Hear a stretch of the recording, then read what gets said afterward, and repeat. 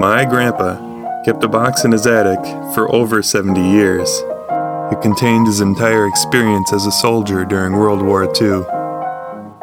These are the letters he sent home. Hello and welcome to Airmail from DIP. Wednesday, June 27th, Luzon.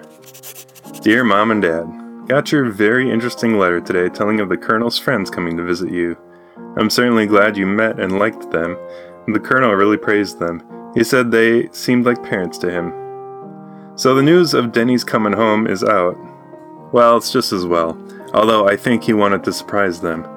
He told me not to tell, but I tried to discourage him from just walking in for fear that they'd fall over dead. Guess he was going to phone from Frisco.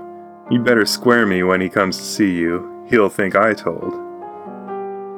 Yes, he's definitely coming home all right. In fact, he left for Manila last week. Don't know if he has sailed yet. You might have to wait for a boat. Dad, too bad you had to be satisfied with a second this year at the Shriners Tournament. However, there's always next year, and I'll be home rooting for you then. It was a nice try anyway. 4 strokes is nothing. Your game seems to improve each year. Yes, those shadows in the picture are cast by a camouflage net. It's a rope net garnished with various colored strips of cloth. You'd be proud if you could see me consume steaks, beef, pork chops, etc. these days. I've really grown to like all kinds of meat. Maybe it's 'cause we went without it for so long. We got a beer ration today, and I am now indulging in one, along with a pork chop sandwich. Nothing cooking. Sensor just happened to hit me this time. Have fun in Austin. Hello to Sis and the Jordans. Goodbye now. Love, Dorrance.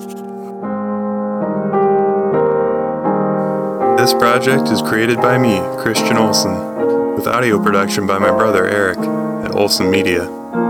The piano music is performed and arranged by my other brother, Jonathan. For more information, follow along at airmailfromdip.com. And for more photographs, follow Airmail from Dip on Facebook and Instagram.